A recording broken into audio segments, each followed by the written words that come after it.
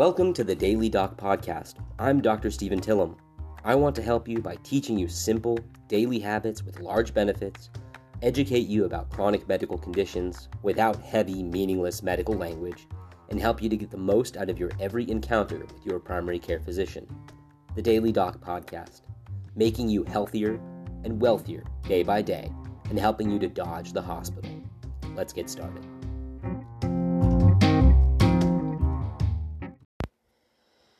Good morning or good evening, and welcome back to the Daily Doc Podcast, your daily dose of common sense medical advice and guideline-driven information, triple distilled for your enjoyment. As always, I'm Dr. Stephen Tillum. Let's talk about a complicated and unfortunately widely spread medical issue: addiction. In America, there's been a recent shift in the medical community regarding our understanding and management of this terrible burden. As a physician, I learned a lot about the way our brain functions, how we build habitual patterns that can be hijacked by either substances, think drugs, or experiences like high-risk base jumping. So let's talk about addiction and addiction medicine. This represents a growing field of research, and its management includes a tremendous amount of psychosocial tools and an ever-increasing number of medicines. I'll be approaching this topic in a non-judgmental way, hoping to provide information and clarify what resources are available for some of the most common addictions. And tonight, I'll focus on tobacco. This topic is so wide and so varied that each particular addiction probably needs its own episode. Chief among my biggest targets to talk about are tobacco and alcohol. So let's start with tobacco.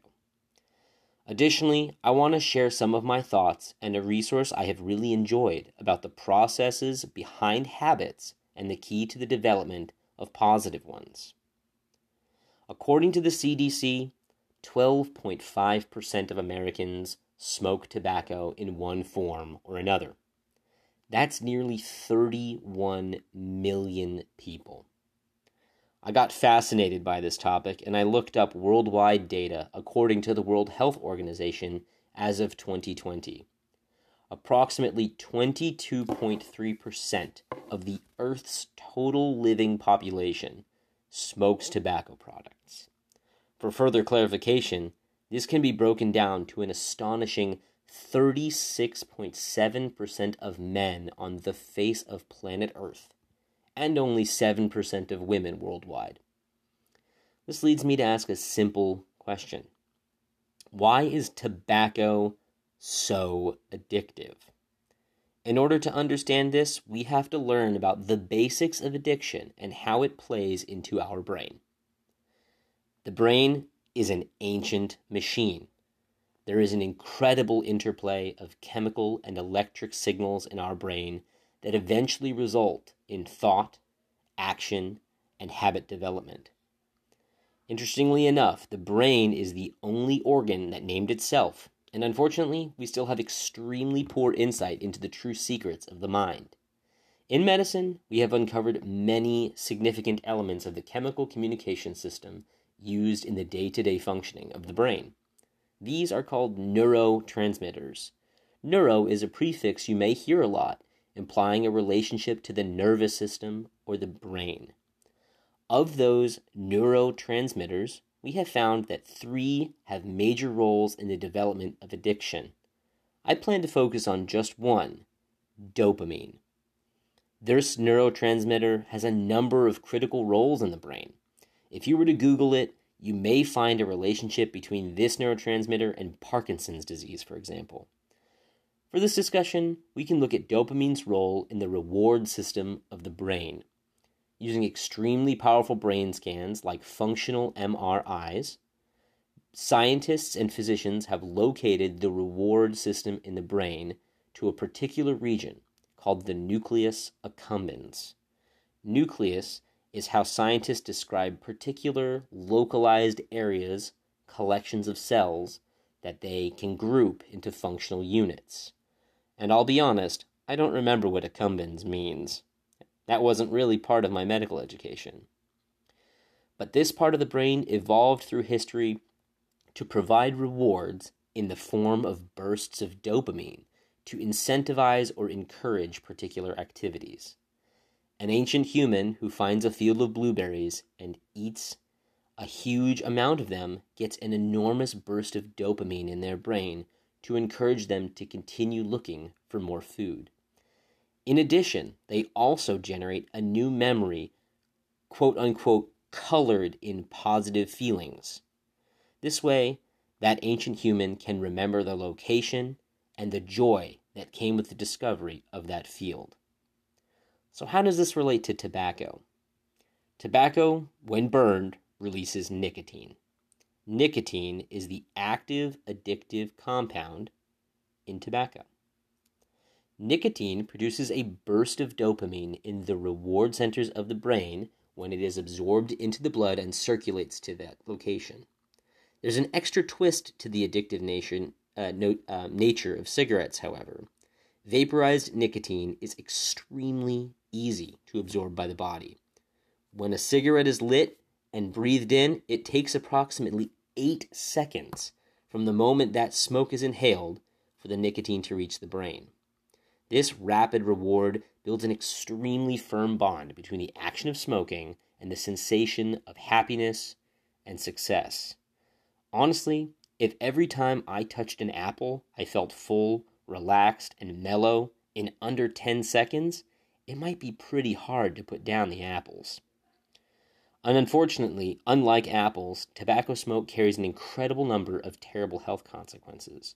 Permanent lung damage in the form of emphysema, increased risk of tongue, throat, mouth, and lung cancers, and also, least of all, a financially burdensome access issue. So how can medicine address tobacco addiction? What resources are available for people who wish to quit? Well, there's an enormous body of research about the tools currently in use for patients interested in quitting tobacco. You are probably familiar with a number of the alternatives. Some of these products even have commercials on television. So let's take a quick break, and then when we come back, we can discuss, compare, and evaluate the relative strengths of these tools. Maybe with knowledge and desire, people interested in breaking the addiction cycle can do so.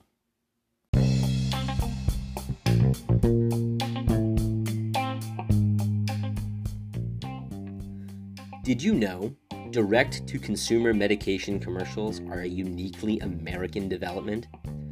America is the only country in the world where drug companies are allowed to directly talk about their products to consumers and encourage individuals to, quote, ask their doctor, end quote, about the newest, biggest, and brightest product from Big Pharma. It's no surprise that Americans spend approximately $511 billion on prescription drugs.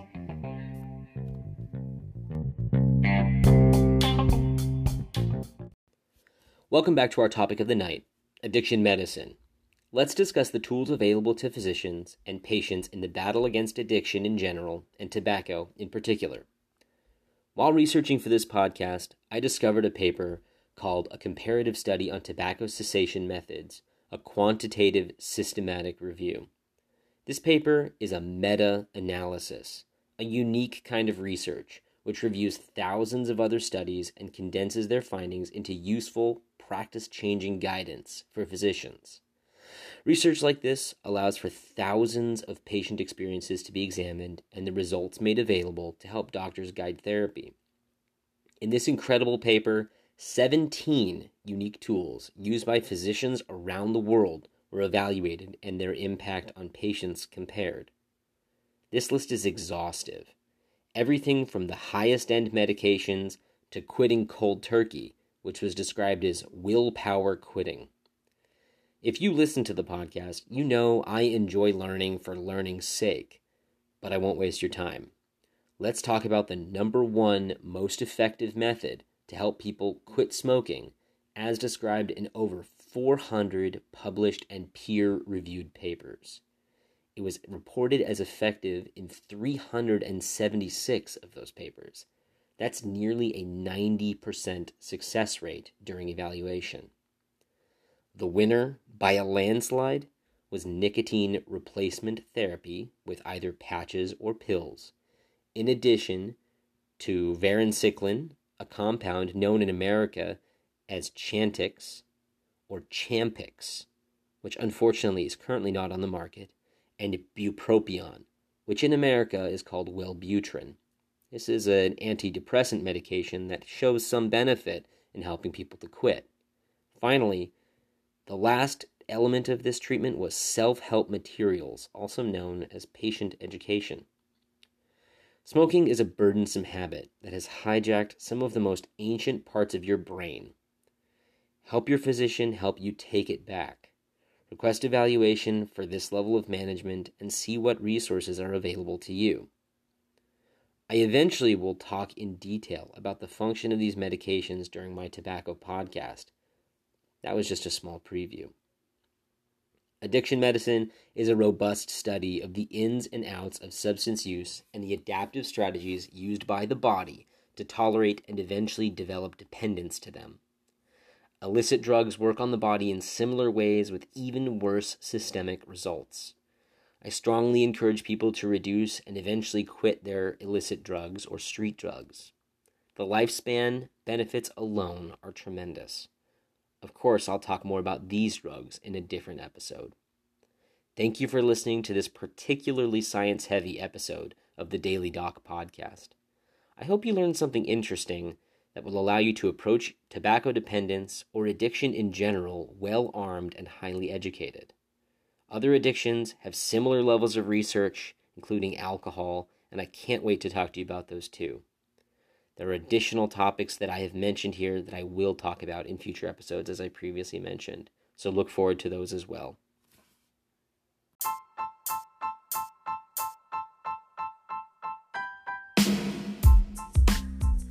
I want to share an important thought with you at the end of each episode. You are an educated and newly informed consumer of healthcare. You are becoming an organized complainer, which will allow you to maximize your value in your primary care physician visits. This podcast is not intended to replace or challenge the efforts of your primary care physician. I want you to use all of your knowledge to squeeze all of the value you can from that critical relationship. All medical decisions should be discussed with your PCP, and I even encourage them to listen to the podcast. Remember, that physician has committed their life and efforts to preventing patients from needing the hospital in the future. They are a trusted resource, and I couldn't be more thankful to my amazing colleagues. This podcast was brought to you through the power of Anchor Podcast app, empowering everyone to share their knowledge through podcasting. Please find more episodes of Daily Doc Podcast on all major listening apps, including Apple, Overcasts, and of course, Spotify. Please like and rate the show.